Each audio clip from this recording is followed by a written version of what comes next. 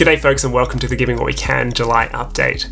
We are really excited to announce our new pledge pin, which we are awarding to Giving What We Can pledge members who have been a member for a year or more and are on track to meet their pledge.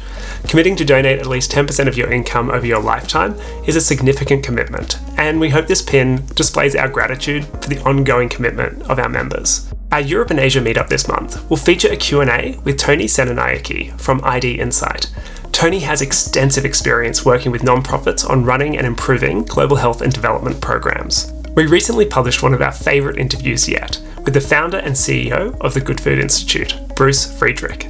Bruce talks us through how plant-based meat is a scalable solution to feed the world's growing population and how the Good Food Institute is trying to make it happen. GiveWell have published an update on its funding projections for 2022. They stated that they don't expect to have enough funding this year to fill all of the cost-effective grant opportunities that they've been able to identify. As a result, GiveWell is raising its cost-effectiveness bar for funding and increasing their fundraising efforts. This demonstrates that there is a really clear room for more funding opportunity for donors to support some of the most outstanding charities working on global health and development. Peter McIntyre, formerly of 80,000 Hours, has launched a free online learning platform called Non-Trivial.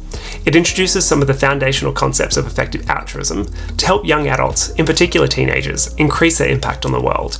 You can check out the first course, How to Actually Change the World Now, at the link in our newsletter.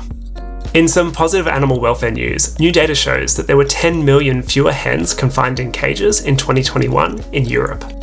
A new animated TED-Ed video on the 4 greatest threats to the survival of humanity was released. This video touches on many of the causes we recommend for safeguarding the long-term future, and also promotes The Precipice by Giving What We Can co-founder Toby Ord.